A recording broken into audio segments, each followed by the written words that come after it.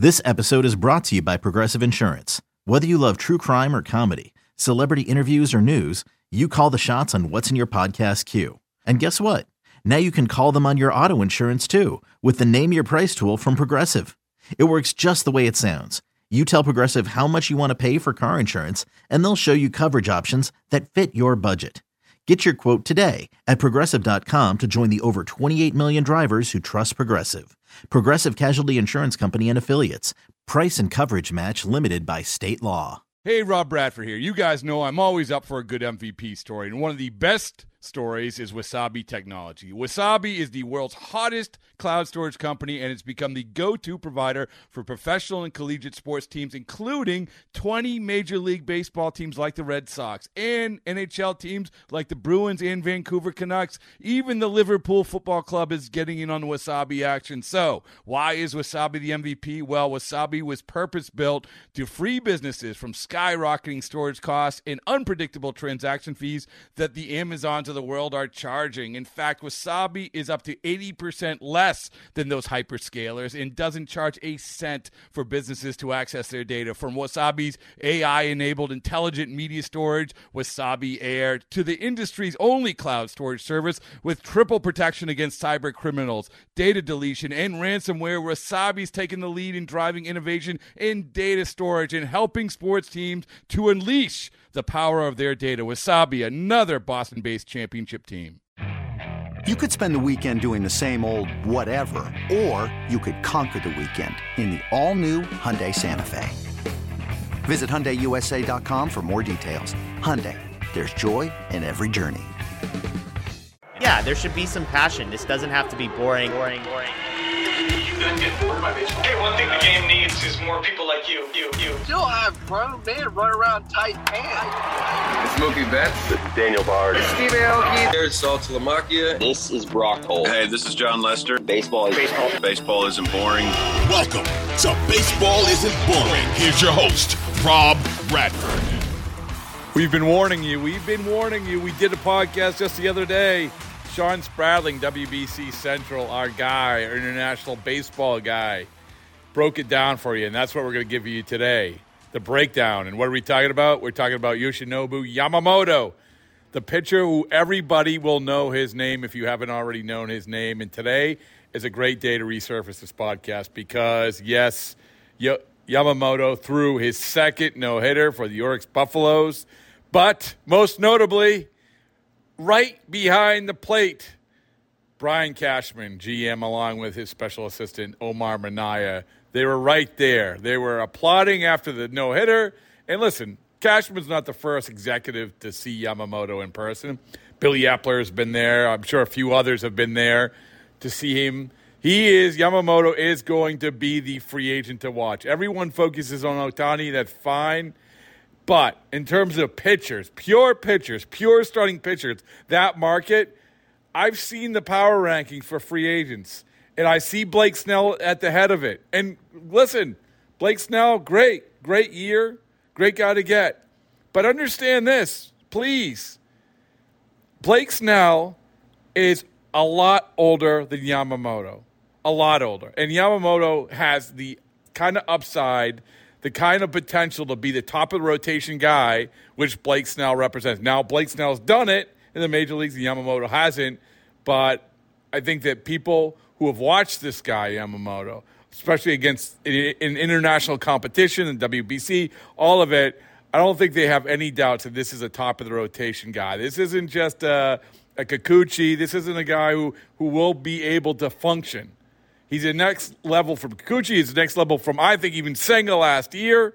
Yamamoto is the guy everybody has been waiting for until Sasaki, the 21-year-old, he becomes eligible. Well, that's not for a few years down the road. But to my point about how you have the difference in age, and this is a separator when it comes to free agency, in my mind, you know how much older Blake Snell, probably the top free agent pitcher on the market, is than Yamamoto? I'll tell you, he's 5 years, 8 months, and 13 days older. 5 years, 8 months, 13 days. When you're signing a guy to a long-term contract, that's a lot. That's a lot of pitches All right, that's a lot of difference. Anyway, all right, so we just want to give you the heads up. A, Yamamoto threw a no-hitter. His second. B, Brian Cashman was sitting right behind home plate. You're going to hear more and more about it. Because this happened, we want to resurface our great friend, Sean Spradling, our conversation talking about Yamamoto. Here you go. All right, the straw that stirs a drink when it comes to all things international baseball. Our guy, the guy of the people, the guy who has put himself on the map as the voice of not only the World Baseball Classic, because that would be too myopic. That would be pigeonholing it. Sean Spradling is the voice of international baseball. There's a lot of voices. There's a few voices, I should say. But Sean, I want to say it again. You dominated the WBC. Everyone knows it. And the joy that you had in covering it came across, which is a big thing, which is lost on a lot of our journalistic world now. But you're going to keep it going every single day, well, almost every single day for the next 3 years. And so by the time we hit there, Sean, oh my goodness, like I can't even imagine even like this, like 6 months out, the excitement you're going to have. I started covering the WBC and making content for this last WBC roughly 1 calendar year before. So the fact that we're starting this 3 years before, it's going to be 3 times as big when 2026 comes around. How many Twitter followers do you have when you started? Well, when I started, it was pretty much just my personal Twitter account. I had like 500. Yeah, so now you have over 10,000. Yeah, I'm about almost 15,000. 15,000, sorry. So I don't mean to shortchange. Almost, not quite. Yeah, no, and that's hard, man. That's hard to do. It's hard to gain traction in anything because it's an oversaturated world. But we've talked about this. I mean, not only did you hit the sweet spot, but you did it so well, and also at the event itself. I mean, that you covered that so well, and we've talked about the WBC. This isn't a WBC podcast, but we've talked about the WBC and how. Looking back, Sean, it's funny because I haven't even thought of this until we started talking about that Ohtani Trout moment, like how we said, well, the WBC, the jumping off point, this is going to be the propellant to not the propellant. This is not a word. This is going to propel baseball like no other thing had done in March. And then you had the conversation of like which guys are going to do well, which guys aren't. But looking back at it, before we get to the Yamamoto conversation, looking back at it, and I know you've done a lot of podcasts about this, but now that we're only 2 months away from finishing off the regular season, like, what's your like overview? What's your like takeaway right now? Is it what you thought it would be when we hit middle of August? Yeah, I mean, first of all, I know this isn't the question you asked, but I've given you shout outs on multiple podcasts as well. I could not have done any of this without you reaching out to me. So I just want to thank you for that. And the Baseball Isn't Boring group. Listen, this is an empire. This is an empire. You're going to get the corner office when we buy our building. So I'm happy to be a part of it. Like you've said many times, I mean, international baseball, that's like the pinnacle of seeing that baseball is not boring. None of it is boring. Oh. So, yeah, I think that when it comes to expectations, this is pretty much what I mean. You can't really ask for much more than what we've seen. We just start with Shohei Ohtani. Like everybody wants to talk about him. He's having one of the best seasons, maybe the best season of any player ever. And he was the center of the WBC. So obviously he's different than a lot of players. He's a workhorse in the sense that in a way that a lot of other players can't do. But he is the center of baseball. He's the center of the baseball world and dominated the WBC. We saw a lot of players that maybe started a little slow to the season in the MLB season that picked it up later on in the season, or maybe some of the players that started hot, like we talked about, maybe like carrying that momentum from the WBC into the MLB season that have started to fade off a little bit. So I don't really think I'm not seeing one specific trend of like, oh, everybody's falling off at the end of the season or everybody started to had a slow start. I'm not really seeing any of those trends. There's been some research done that's shown that if you take the average of all of the players that play in the WBC, there really isn't a correlation between like a dip in performance. So I've been pleasantly surprised. We haven't seen too many injuries this season, and most of them have more or less been traced back to like the pitch clock rather than the WBC. Yeah, it's that's actually a change, because I think that it was pretty well documented, especially with pitchers, that this was a problem with the WBC, especially early on. I mean, but as we've talked about a lot, the preparation of, and I remember David Robertson talking about this, it's just different. Like it's the preparation and the ramp up was at a much better level this time around. And but yeah, I mean, some guys, I think it manifests itself in different ways. I think you're right. I mean, remember what you said with Adam Jones when you had him on your podcast. He was like, last WBC or in 2013,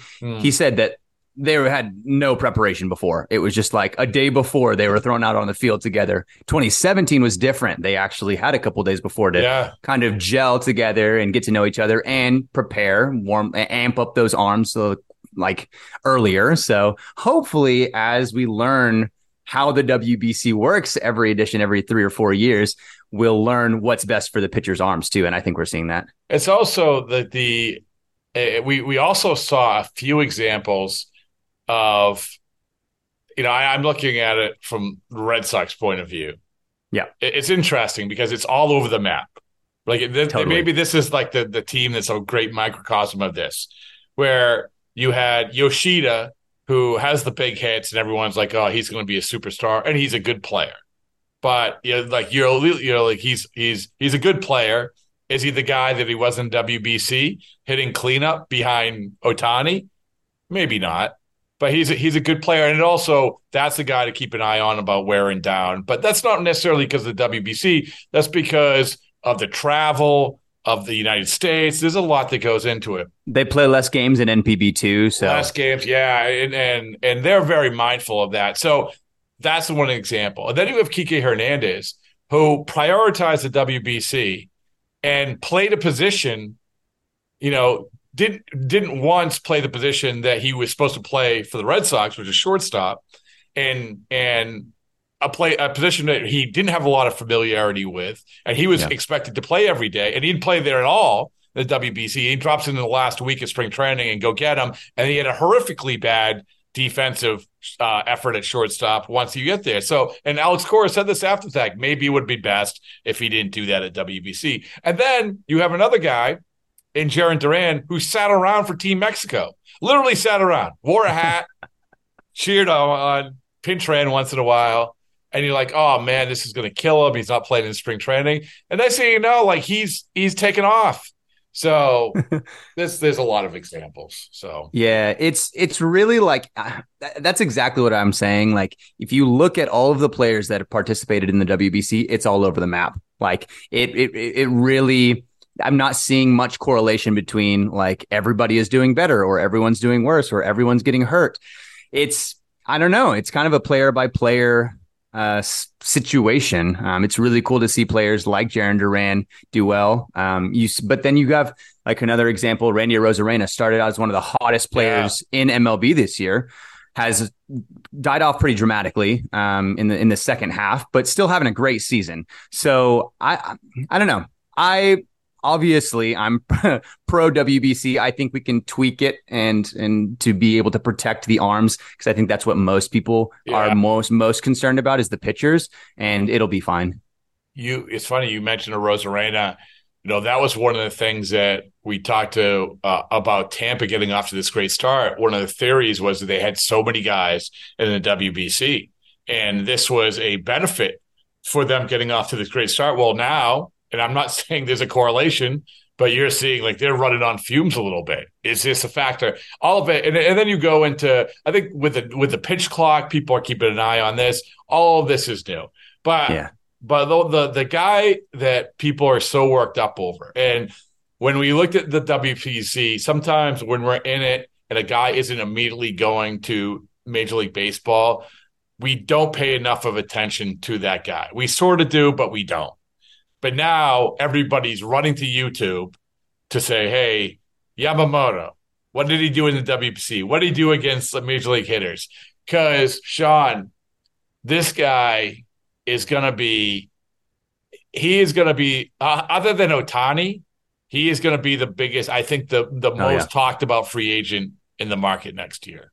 Yep. I don't know if you agree. Rob, I completely agree. It's pretty ridiculous. And I think that, honestly, it's pretty cool. You might need to fill me in on this, but I feel like the coverage of Yamamoto has been a lot more this year than we've seen with a lot of the top international arms in maybe like 5, 6, 7 years ago. And I think a big part of that is the WBC. But I guess I'll put it this way. If you were to ask a lot of the Japanese media and Japanese content creators, anybody that covered the Japanese baseball NPB over the last couple of years, they would have told you that he was going to be Samurai Japan's ace in the WBC over Ohtani.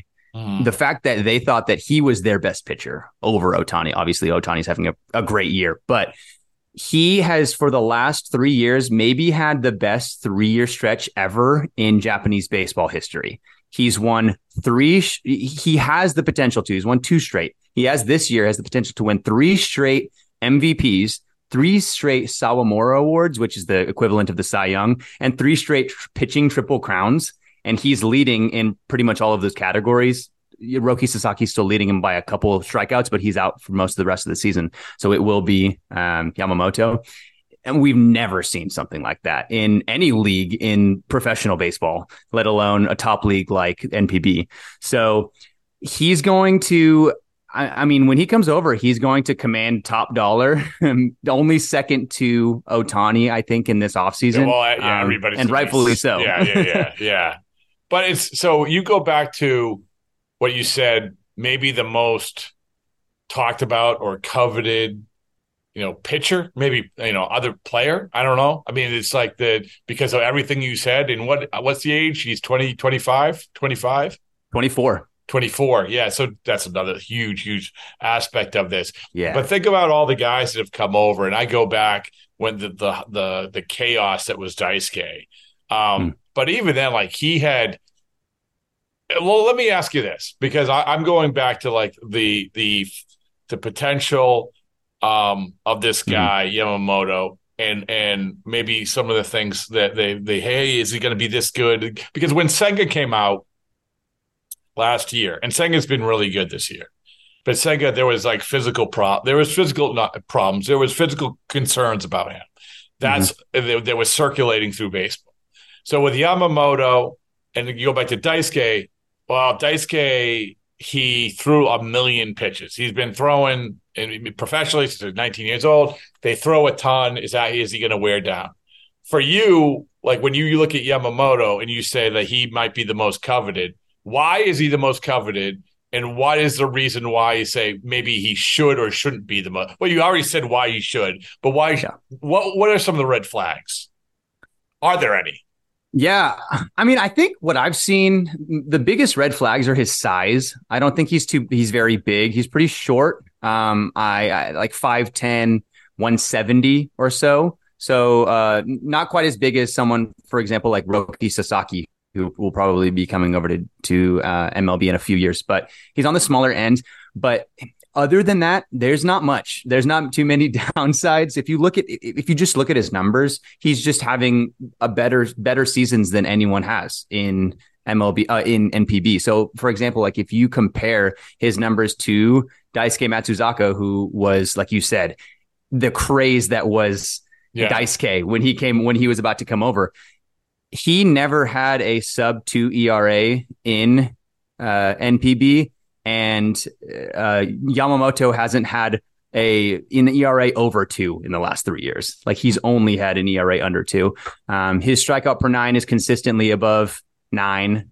His accurate, like his command and control, I think is probably his calling card, because he's not like the fastest pitcher. He's not, again, Roki Sasaki throws 102, 103. I think Yamamoto probably tops out 98 or 99, if I remember correctly, which is still great. But it's just his pinpoint accuracy, and we've just never seen numbers like this. And so I don't know what his spin rates look like. I would defer to like Eno Saris for his stuff plus numbers, which he does have some numbers from the WBC on Yamamoto and a couple of the other Japanese guys. But every Japanese media member that you talk to has said that he's the best pitcher in Japan, like over Kodai Senga, over many of the other guys that have come over in recent years. He has better numbers than Yu Darvish did when he was in NPB. So he's the real deal. Yeah. So when you were talking about Daisuke, then I'm thinking, okay, I think next up was Darvish, like Yu Darvish, and again a big guy, and another big guy. Obviously, Ohtani, a big guy. Yeah. But it is to hit the sweet spot of 20, 24 going to 25. This is the biggest thing, Sean, man. Like, this is why teams, anytime anyone gets into the free agent pitching market, it's a mess. It just is. They're almost always 29, 30. You're going to get a couple years, but you got to commit to multiple years. You got to commit to a long term. And now you're sitting there, boom. And he's a Boris guy, correct? Mm-hmm. Yeah. I believe so. Yeah, he's a Boris guy. So that means money. Is just to educate our listeners, is there any restrictions when it comes to signing him? Yeah, so the NPB posting rules are pretty confusing if you've not seen them before, or if you're just used to like the MLB draft, which is pretty straightforward. When it comes to international players coming to MLB, the rule is you have to be at least, I think it is 25 years old or older by the time you're posted, which he will be in a couple of weeks, I think. And you have to be 25 years or older, and I think it's 10 years of service time in that professional league, in another professional league that MLB recognizes as like a professional league. So obviously NPB, KBO, CPBL, they all count. He meets both of those, and yet he's still only 24 years old right now. So he has a long, long career ahead of him in MLB, assuming he does come over, which everything indicates that he will. I mean, he's at 24, 25. That's what age a lot of the older prospects are coming up in MLB anyways. And he's already been performing at the top level of a top professional league. So has there been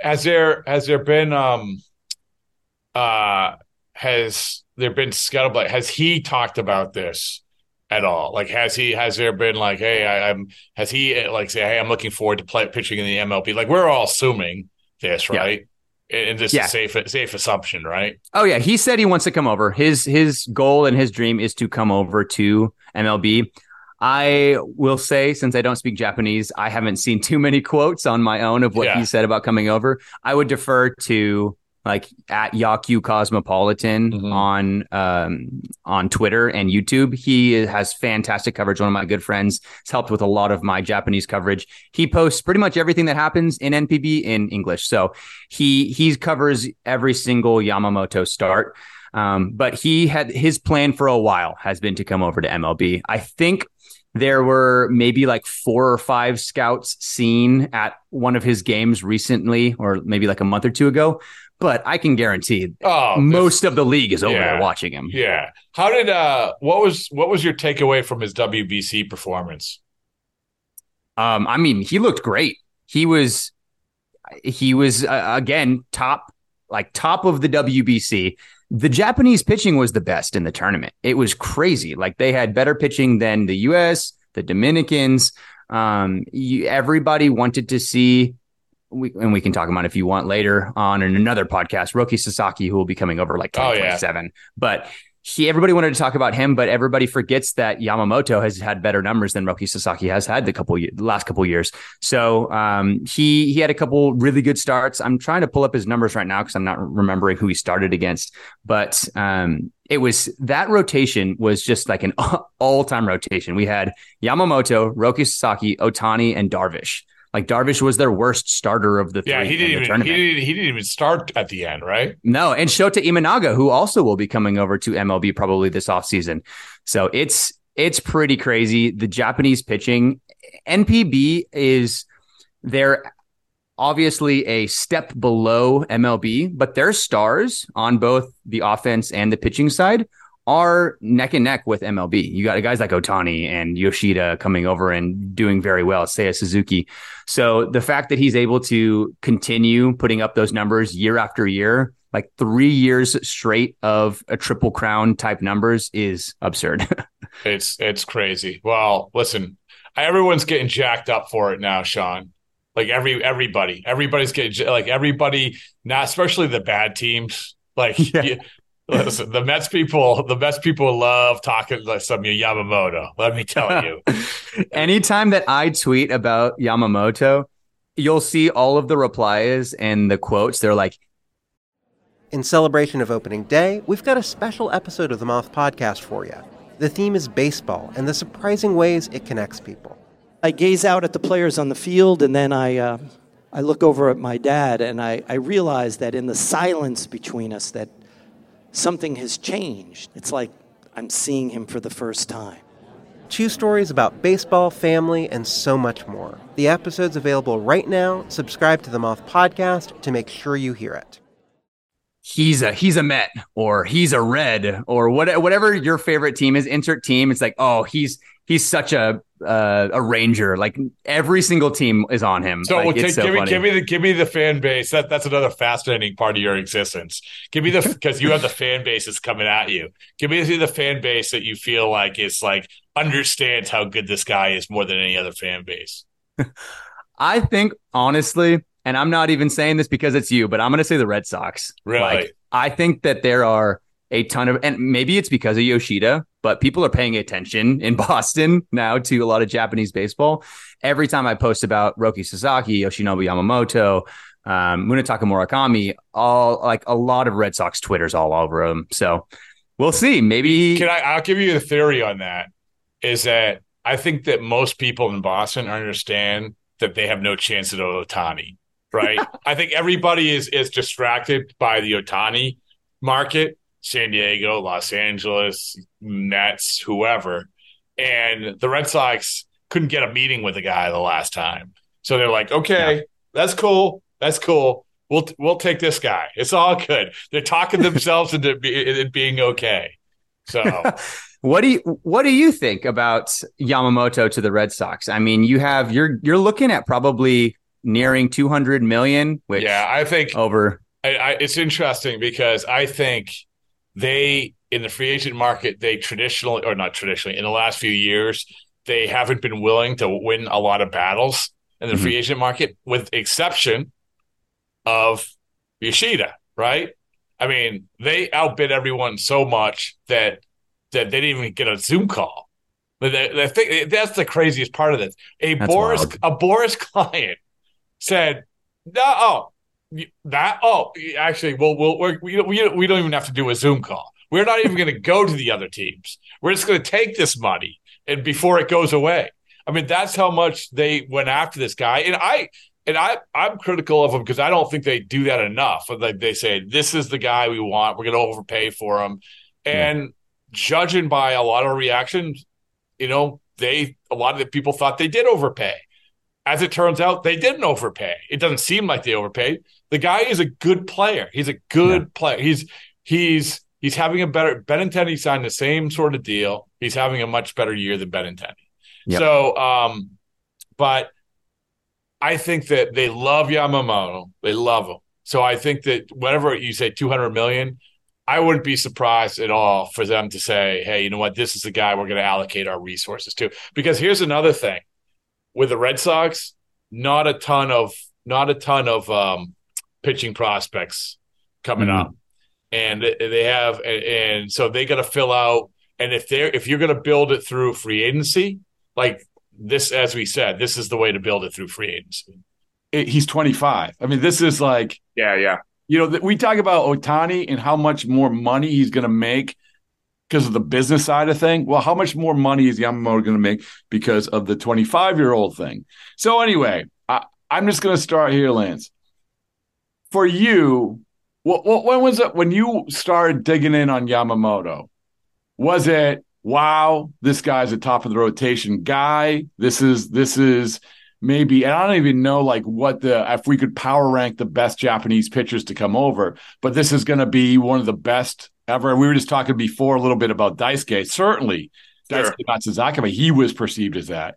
But what was your initial perception when you started digging on Yamamoto? Yeah, my initial perception was influenced, I think, by a lot of what I read, which was overwhelmingly positive. I don't think I really heard anything bad about him. And I think maybe that's just connected to the fact that, like, the projections on his salary, you know, if you jump to Fangraphs, it's like 7 years and high 100s. You know, it's like 175 to 200 in that window. We'll see if the posting fee kind of drives that money down. I imagine a guy like Steve Cohen with the Mets is going to be in on him, so maybe he just pushes the price tag to whatever he wants to get him. But it was overwhelmingly positive, and that surprised me then when I talked to some individuals in front offices who are analysts or people connected to the pitching side in any capacity who've done a little bit of digging on him, right? Like anyone at any level in an org, if they think their team is in on him, they probably, you know, have looked at him, have dug in, and maybe theorized in their head how they think he's going to project. And I was surprised to hear that most of it was like good, but more lukewarm, and also just kind of like, you don't know how those guys are going to translate, you know? And that surprised me a bit. So what I did was I dug, you know, I got some of his NPB data. There's a little bit of his World Baseball Classic data out there, if you jump through some of the back roads of Baseball Savant and such, because those were in stadiums where they were outputting data. So you could get like 100 or so pitches. And for the most part, I thought that was relatively representative, but I wanted to see what he did in NPB. And I liked it. I think he's a good pitcher. I feel like I've become like the champion of the, I don't know if he's worth 200 million crowd, but I like it though. It's good though. It's good because we have champions of like, oh my God. And Lance, not to interrupt, but we have enough of this is the guy because he's excelled so much and he's 25. Anyway, so this is, you are the voice of reason for good or for bad. Go ahead. Yeah. And I don't know. Like at the end of the day, all the time people are like, would you pay so much for so-and-so? And it's like, it's not my money. Like if you're having me construct a roster, I would just take the best guys on the market. I would take Yamamoto, I would take Nola, I would take Snell. You know, like give me any of them. Like money, I don't care about money. It's not my money that I'm spending. You know what I mean? From an analyst standpoint, you do have to actually consider the money side. But anyways, I think Yamamoto's really good. I think he's a really good pitcher. I think the two things driving up the value for him is the fact that, one, he's really young, right?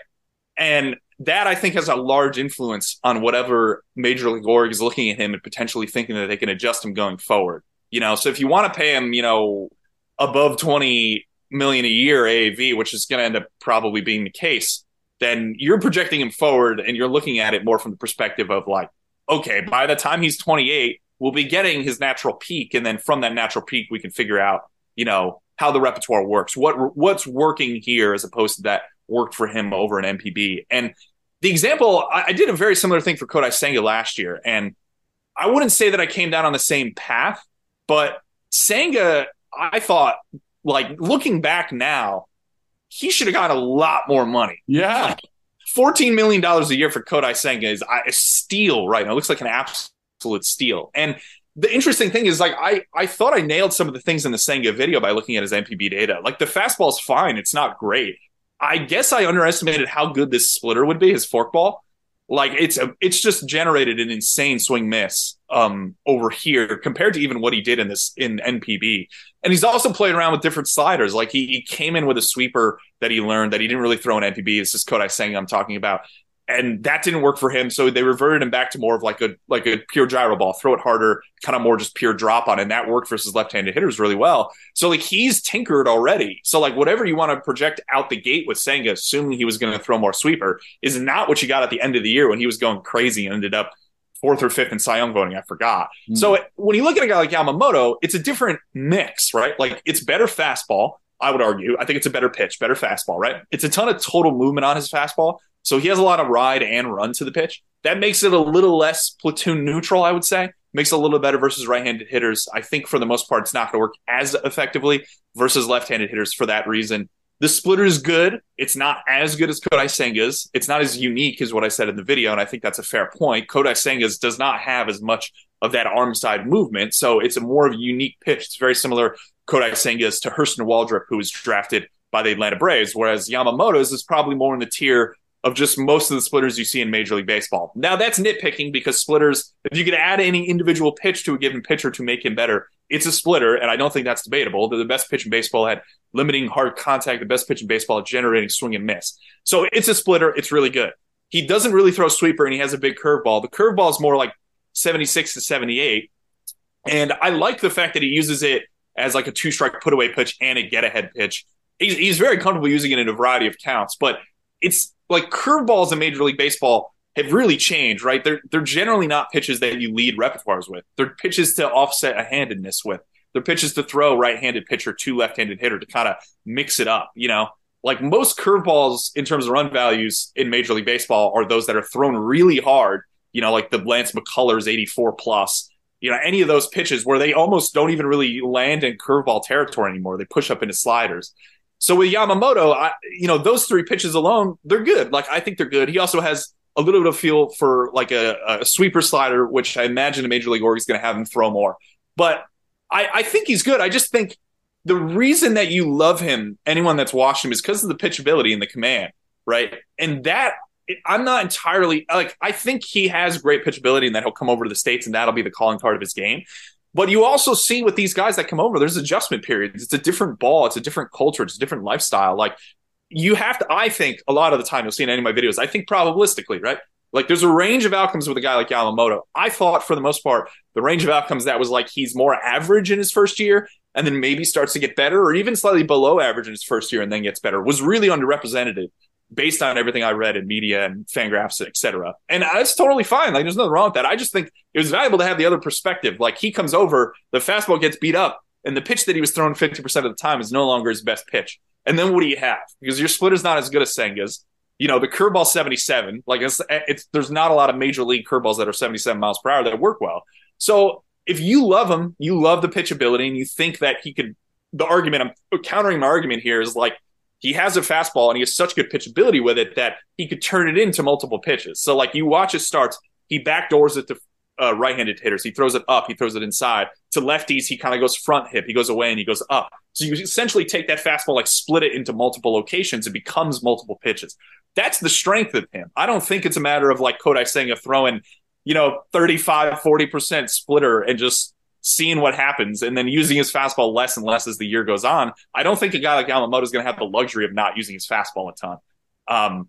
And the stats are unbelievable in MPB. I just think it's reasonable to consider that he's not like dominant out of the gate. And then it takes a little bit. Like, by the time he's 26 or 27, if he's as good as he was in MPB, then he's a perennial Cy Young candidate. It's just, you compare the contract he's going to get to a guy like Senga. And like, I'd be curious to, like, age, agnostic of age, I think everyone would just take Senga, Like, if Senga was 26 or 7 coming over, I'm curious to see if he would get as much as Yamamoto got. But I would just take Senga. Like, Senga's a really good pitcher. I know he's 30. Like, you're paying for the fact that he's 25. You're paying for the fact that you love the pitchability. And if you think that translates, then go for it. You know what I mean? I just think there's a little more risk maybe than we're all considering with a guy like Yamamoto. So I don't know. Listening to me, I don't know if So the first thing, Lance, the first thing is I'm writing this down. Change headline to the case for, in parentheses, or against. Yoshinobu Yamamoto. Gotta consider everything. This is important. And because we've heard enough of the good. Like, and a lot of what you said is good. I understand this. I'm going to go back to Senga. One of the answers of why he landed where he landed with his money was there was injury concerns. There was sure. And there still is with him, you could argue. Yeah. And so, again, we might go back I keep going back to Daisuke Matsuzaka. Daisuke Matsuzaka, people forget, he finished 4th in Cy Young voting in his second year in the major leagues. His first year was pretty good, not outstanding. Everyone trying to figure out, like, why do you keep walking the bases loaded and then getting out of it, And so, but then you finished 4th in the Cy Young voting in 2008, and then he goes to the WBC and comes back throwing 80 miles an hour. So my point is that with Senga, we don't know. Good for him. Good first year. As you point out, he adjusted some things. The thing with Yamamoto, I'm also curious, is you're right. Age is important. Huge, But I'll go back to Daisuke. There was concern about a lot of pitches at an age, right? So, last we saw Yamamoto, he was throwing 130 something pitches in a game, right? Sure. And so, I'm not saying that's how, because we don't know, but we have to factor all this in. The interesting thing you talk about is fastball. Fastball is his go-to pitch over 50% of the time. You got me going because of your video down a rabbit hole of extension. Yeah. Yeah, so I was pounding Baseball Savant looking for someone with a lot of red with really low extension. So his extension, I think in the major leagues would be what? Less than 20 percentile, right? Yeah, it's tough too, because the one thing that we don't really have on the public side is looking at extension relative to height. You can look at it two ways. Like, extension on the low end matters, I think, because it'll just take away a little bit of fastball characteristic. Like, you think of a guy like Tyler Glasnow down the mound. Like, that reaction time, I think, matters to some extent. A lot of people don't think extension is, in baseball on the nerd side, is really, like, has a ton of value to it. But I do think on the ends of it, like elite extension or below average extension, it has some contribution to, like, maybe a fastball playing down slightly. The other thing to consider is, like, he's a little shorter. Like, I think he's 5'10", Yamamoto. So, like, relative to his height, his extension is okay. It's just that the average height of a pitcher in Major League Baseball is what, like 6'2", 6'3", 6'4"? Yeah. And, like, those guys are all extending a couple inches beyond their height. So they're extending maybe 6'4", 6'5", 6'6" down the mound. Whereas Yamamoto is extending, like, right around 6 feet, but he's 5'10". So it's like, his extension isn't short relative to his height. It's kind of average, but the fact that he's short makes, like, the net extension lower than you'd expect. And therefore, like, that's another reason that I mentioned the video is, like, maybe the fastball plays down slightly from a contact quality standpoint. And especially because of the fact that he didn't generate a lot of swing and miss with it overseas. So, like, if that's slightly below average and then you think that extension has some impact on it, then, like, maybe it plays down even more. But again, it goes back to the point, the counter argument there is that he's such good pitchability and command of the pitch that you're just hoping the contact quality is so bad that the swing and miss doesn't really matter. So that's kind of how I think about his extension in particular. But a lot of the Japanese pitchers aren't. I mean, they're not 6'3", 6'4", 6'5". So I think you run into the situation where, like, a lot of them don't really have big extension. Right, and like you point out, I mean, this isn't the be all end all. We're picking through this guy, and it's well, we can't forget it's a results business. But you also mentioned Senga, him adjusting. I mean, this is part of it. Yeah. And with Yamamoto, is he going to develop the pitch which we obsessed over in 2023, which is a sweeper? Sure. And so is he going to integrate that along with the split, which I found it fascinating you're talking about the split, because we actually had Brian Bannister on again this week. Brian Bannister had said the last time he was on, he's like, people don't, the split for me is the best pitch in baseball. It's the best pitch in baseball. And data backs it up. Yep. Yeah. And everybody is, a lot of teams like, oh, well, it's going to lead to injury. Well, no one's proven that to me. This is the pitch. This is the pitch. So I guess, here we go. We pivot back to the case for Yamamoto. All right. Well, you have one of the most effective pitches in your arsenal, and it's really, really good, right? Totally. Yeah. No, I 100% agree with Bannister. I love Bannister. He's going to be a huge asset to the White Sox in that organization. I've listened to a couple of pods with him, and I think he's incredibly intelligent. So I've learned a lot from just listening to various things he's done. So, but no, I think he's spot on there, right? Like, I don't know whether splitters lead to more injury. I think that's a debate. The case that I heard for that is that generally splitters are just thrown a little bit harder than changeups. And if you think velocity has some correlation to injury, then you could argue that maybe throwing a splitter over changeup leads to slightly more injury risk if you're just comparing between those two variables of, like, do I throw a changeup or do I throw a splitter? So to each their own. But the reality is, like, we've seen this with velocity as well. If you think velocity has some correlation to injury, velocity is so highly valued in organizations that it doesn't really deter organizations from training it and caring about it. So it's a little surprising to me that organizations are like, splitters are the best pitch in baseball, again, at generating contact and weak contact and generating swing and miss. And yet, for some reason, like, we're not totally incentivized to use them a ton because we think they're injury related. It's like, well, velocity also, for the most part, you look at, you have to look at it relative to, like, that pitcher's efficiency and how much torque they're putting on their arm. There's some really good tweets out there from some driveline folks. Kyle Wasserberger is one of them who talks about this, the risk reward of it. And I think there's risk reward splitters as well. It's just for some reason we're a little more hesitant to implement it. I'm not entirely sure why, but I do think we're getting to the point too. The sneaky thing that I'm thinking about doing a video on is, like, we've heard a lot. There's a lot of guys who throw splitters, but they're just tagged as changeups. Like, Shane McClanahan's a great one. You look at his grip, he's split. It's split change or changeup or whatever you want to call it. But like the naming of pitches has created, I think, a lot of confusion around this. And I actually think it's sharp by some organizations is to just say it's a changeup, but like actually give him more of a split grip and throw it and just be like, it's a changeup. And it's like, it's actually a splitter, but okay. When you look at Yamamoto's split, does anybody jump to mind? Oh, I don't think I drew a comp on it. Let me see if I still have that info up. I could try to grab it. No, So it's because we love, especially when it comes to like traditional, I guess, changeups. We say, oh well, like there's his changeups like a lot like his changeup, or sure, or like I talked about extension. Oh, like his extension on Baseball Savant is like his extension. Yep. But a lot of times it's not only the analytics, it's what it looks like, how it feels, the impact it has on hitters. All you have to do is go to the WBC highlights and see some of the impact that Yamamoto had against major league hitters. Yep. So, So I don't know if pulling some. Let me see if I can pull some of that quick to see if I have one. So the thing is here, like you could comp it not based on extension and stuff, but I do think it matters to do it based on extension and some other variables. The names that come up that are kind of close based on not crazy big extension is like Taijuan Walker, Alex Cobb throws 190 with similar shape and some run. Marcus Stroman might be a reasonable comp. Marcus Stroman's a low release height, low extension guy with a lot of run on his split, but he throws a little slower. The velo's the big thing here. I'll go Taijuan Walker, Alex Cobb if you want to maybe stretch it and see Stroman. All those are really good changeups, you know what I mean? Or excuse me, splitters. Listen, so I go back to it's a results business. And the results that against in the major league realm was the WBC. Short sample size.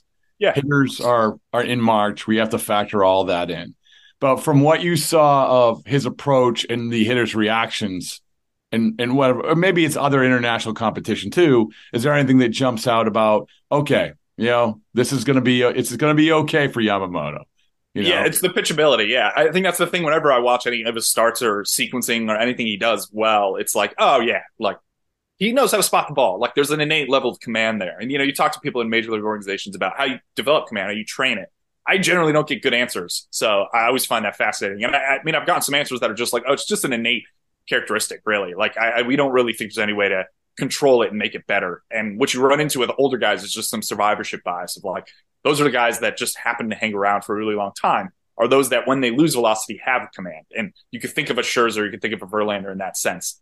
I think for the most part, even though those guys throw biasly a bit hard. But anyways, yeah, it's the pitchability. I mean, that's one of those things I think that any baseball fan would be able to kind of pick out watching a guy is the ability to command the ball. You look at 80 to 100 pitches in a given start, and if he's only missing by more than, say, 12 inches on a small percent of them, you go, wow, this guy has the ability to have good command. I think even average baseball fans could probably pick out good command for the most part. You could also tell when a guy's being wild, Like, it's the same on that spectrum of, like, this guy has no feel for the zone. It's like, yeah, that makes sense. Like, I think even an average baseball fan can pick it out. So that's the key thing is, like, his ability to spot the ball. And, this stuff is good, too. That's the combination. Like, the stuff grades out pretty well. It's just that some of the results are kind of maybe more iffy, especially on the fastball, I thought, generally. So, I mean, you watch WBC stuff, he spots the ball. And that gives me some encouragement that he'll be able to adjust to the major league ball, which is slightly different than the MPB ball. Maybe better than some people, others have or others expect. He's a pitcher at the end of the day. Talking to, an individual trained actually Kodai Senga,